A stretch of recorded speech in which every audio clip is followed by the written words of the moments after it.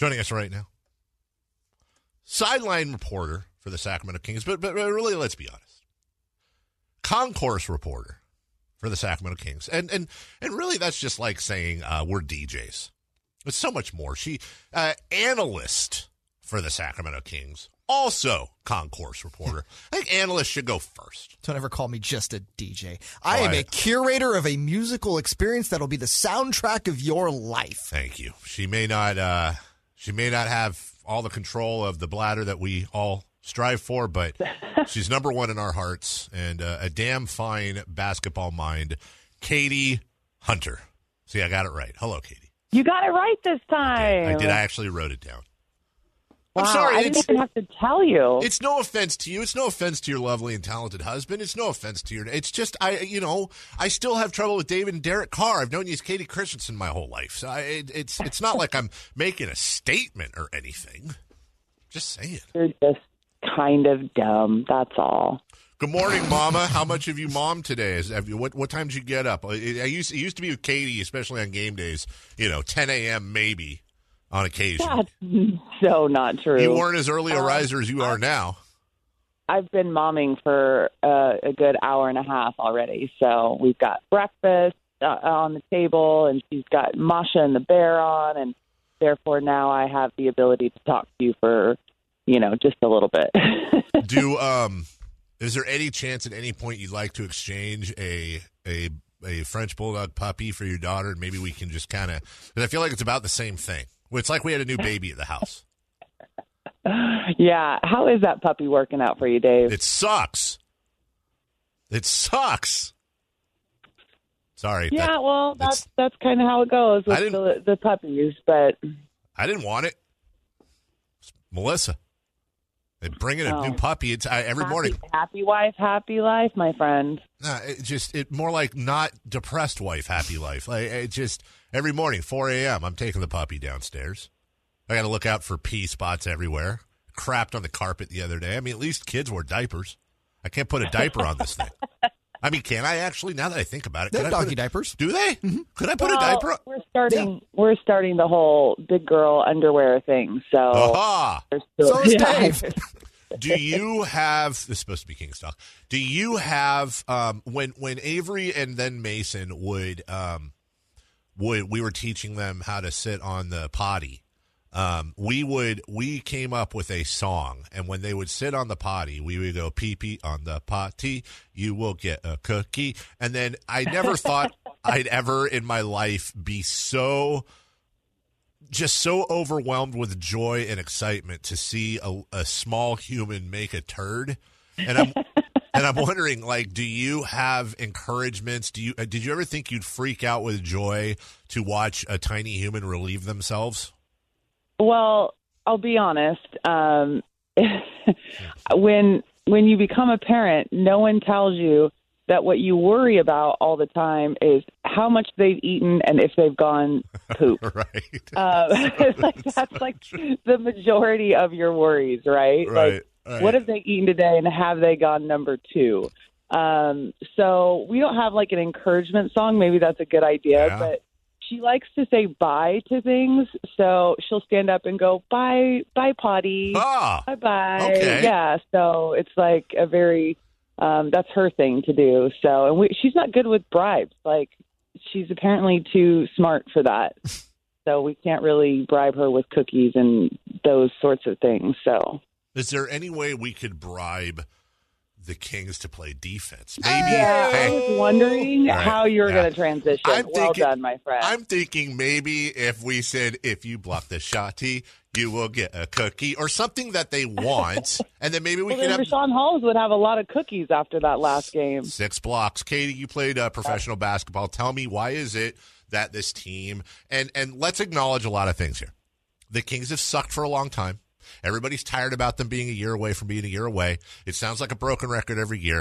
Let's just acknowledge all that. Now, why is it that they can go out against Portland and Toronto and just completely roll over and show no pride, completely soft? They got dominated and slapped in their own house.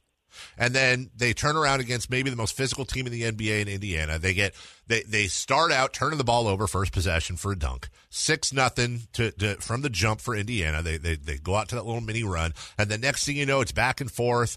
It's a good, hard, well-played game. Everybody contributed. Why, if you're Luke Walton, if you're that coaching staff, if you're the players, Katie, why can't they just get that type of effort every night? Why is it rocket science?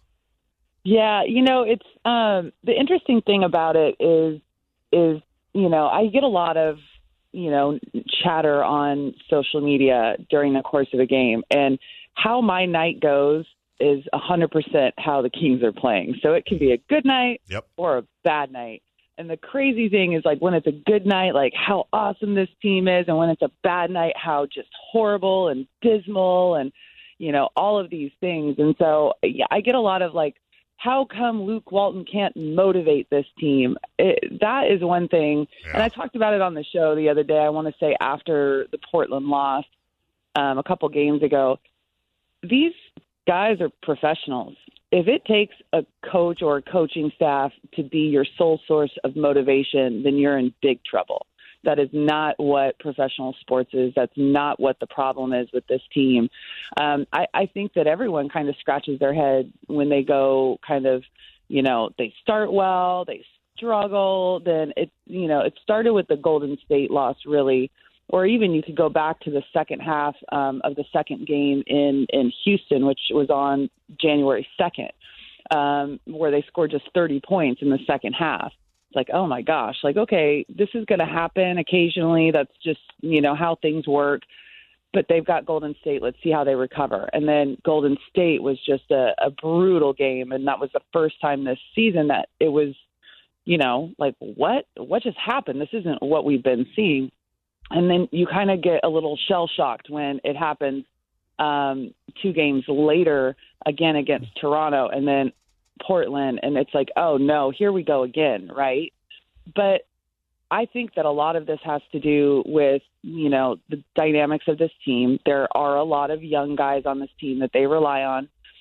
There is a new kind of defensive coach, which is, Rex Kalamian. You've got Alvin Gentry in there that is, helping make some changes to the offense. And it's like, okay, well, in the beginning they looked great because guess what? They were just coming off of, the preseason and training camp and having more practice time. And then as practice time decreases, they start playing worse.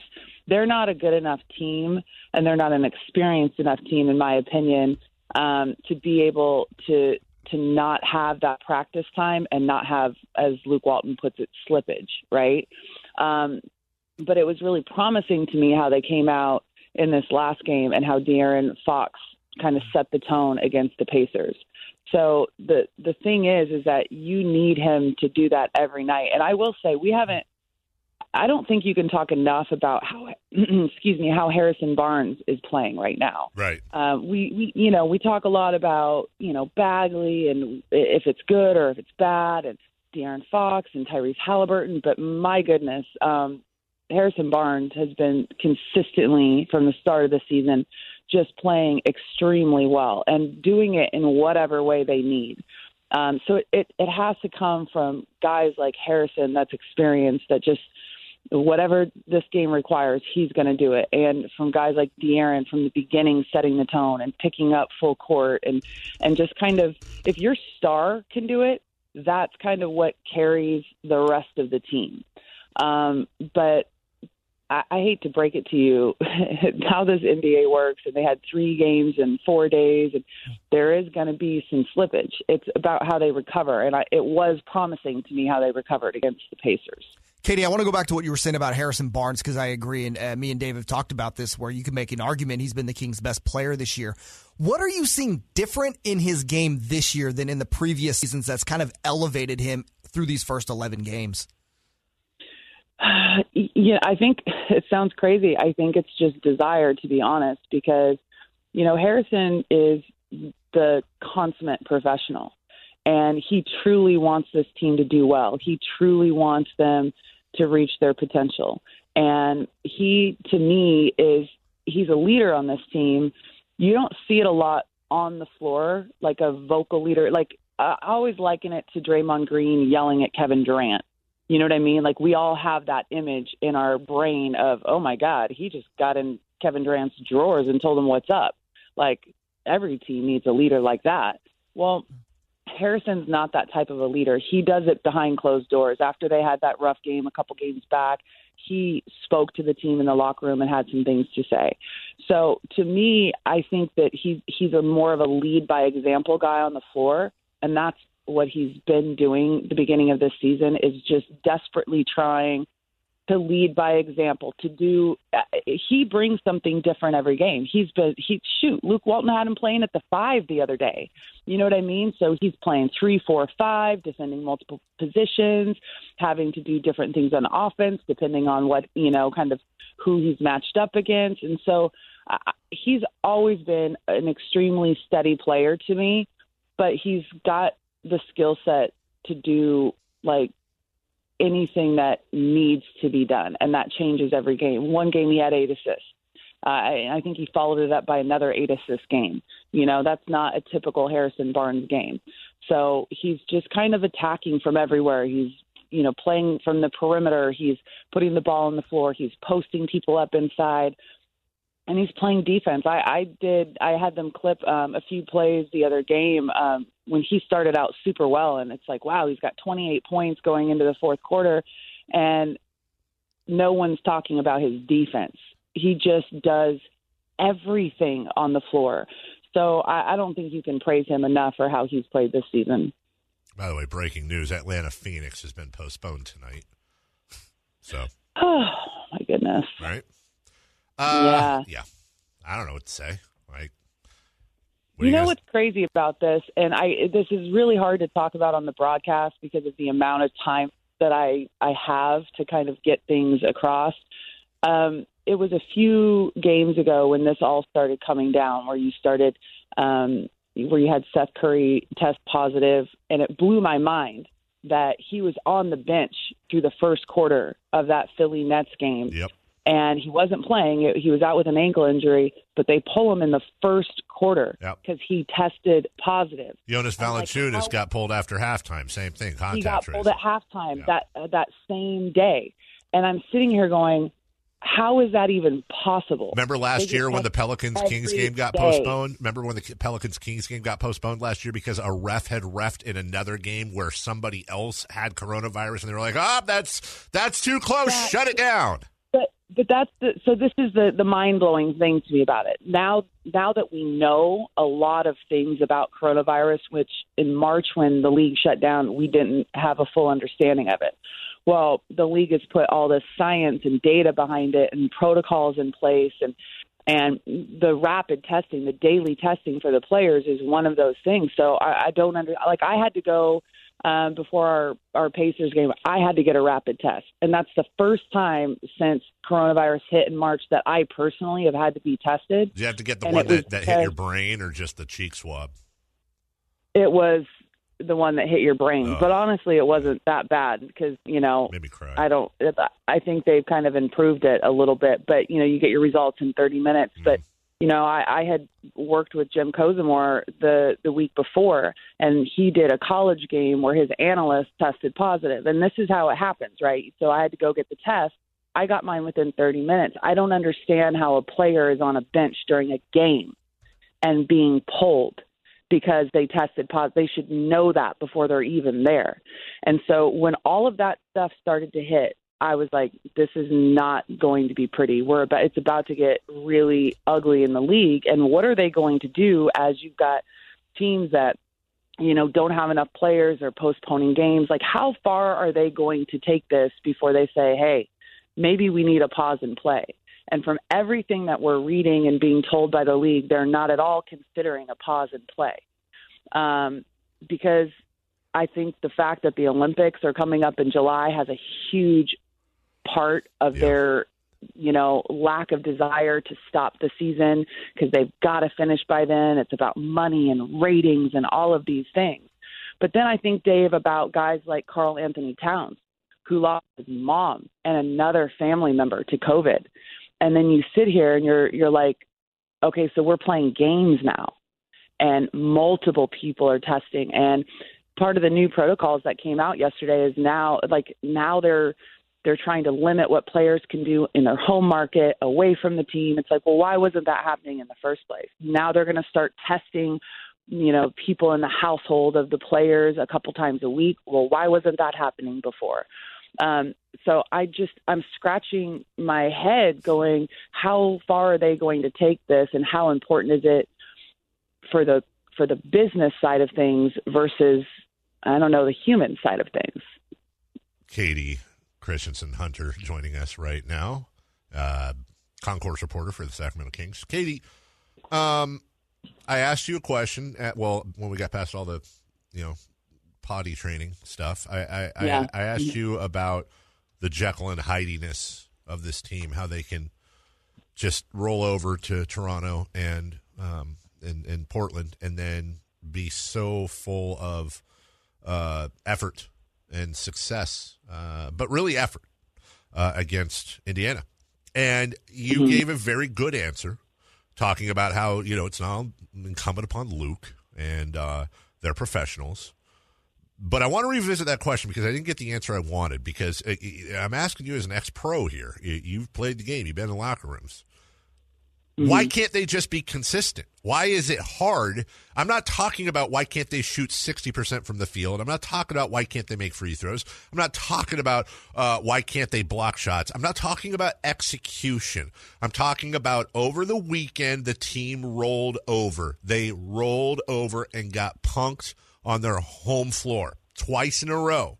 And then against Indiana, they showed up and they kicked ass. Wins and losses aside, why is it such a challenge for grown men being paid millions of dollars who have a ton of pride and a ton of ego? What is the challenge in saying, hey, listen, win or lose, block shot or no block shot, made shot or no made shot, at least leave it all on the court every night? Is that maturity? What is that?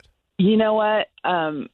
This is just my opinion, and having been kind of on the other side and the one in the uniform and playing in these situations, the Kings have been a team over the last, decade that has been mediocre. And they've been trying to get out of kind of the doldrums of missing the playoffs and being a bad team. And there's been so much turnover and change, whether it's on personnel-wise on the court to coaching staffs to front offices and all this stuff. They've lacked consistency throughout their organization throughout that entire time. And so to me, the crazy thing is you look back to last year when this team started 0-5. And I thought that they were just going to roll over and die. Well, you eventually come out of it, right? That you have to. That's how it works. And you have to be able to kind of weather the rough patches. But they came out really well this year. And for a team that, quite honestly has not been a winning team over the last several years, especially with, the personnel that they have right now, I think they got too comfortable. They started well. They beat Denver twice. They beat them on the road. They played decent against the Suns, who, by the way, are a very good team this year. And I think that the problem with them is that they get comfortable. And the biggest kind of proof to me that that's what the issue is when they came out against Toronto, who was 1-6 at the time, obviously has been a playoff team last year, won the title the year before. So they have that mentality and that playoff experience. And they got up 19 on them in the first quarter and were playing extremely well. And then they're like, yeah, gosh, we're good. We got this. And then completely relaxed. But what you have to realize in this league is that you can't pay attention to people's records to indicate the type of game that it's going to be. It's not an automatic W in the win-loss column. You have to play a 48-minute game. And to me, it was just like, okay, these guys have started well this year. They've been so much better. They've looked good. Now they just think that this is who they are. But they're not. They have to. The whole thing about being a playoff team, and you have to fight for consistency every single day, every single game. You can't ever relax and feel like now you're there, right?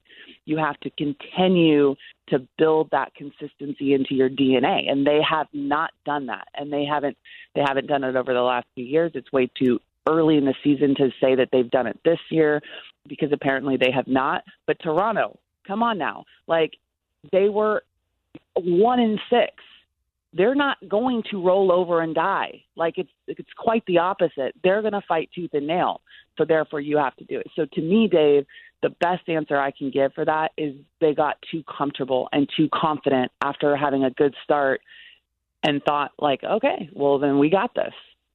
And they got away from all the things that they were having success with, playing defense, moving the ball, sharing the ball. There's been way too much one-on-one play, way too much. And they just get so stagnant. And one of the things that drives me crazy, offensively with any team, I mean, but every team does it, but the Kings, obviously we watch them every game. When they've decided they're going to have like a two-man game, say it's Marvin Bagley and De'Aaron Fox, like this is an example. So you're going to the two-man game. Everyone else is standing. Everyone else is standing. It doesn't matter in basketball. Like, first of all, you have option 1, 2, 3, 4, 5 in an offensive set. If you're just going to option 1 and that's your only option, or you think that's it, if you just set a stagger screen away, you're going to get action. You're going to make the defense have to be on their toes and looking and reacting to what you're doing. And, oh, my gosh, you might get a better shot than option number 1. And so that, to me, has been something that I've seen way too much of.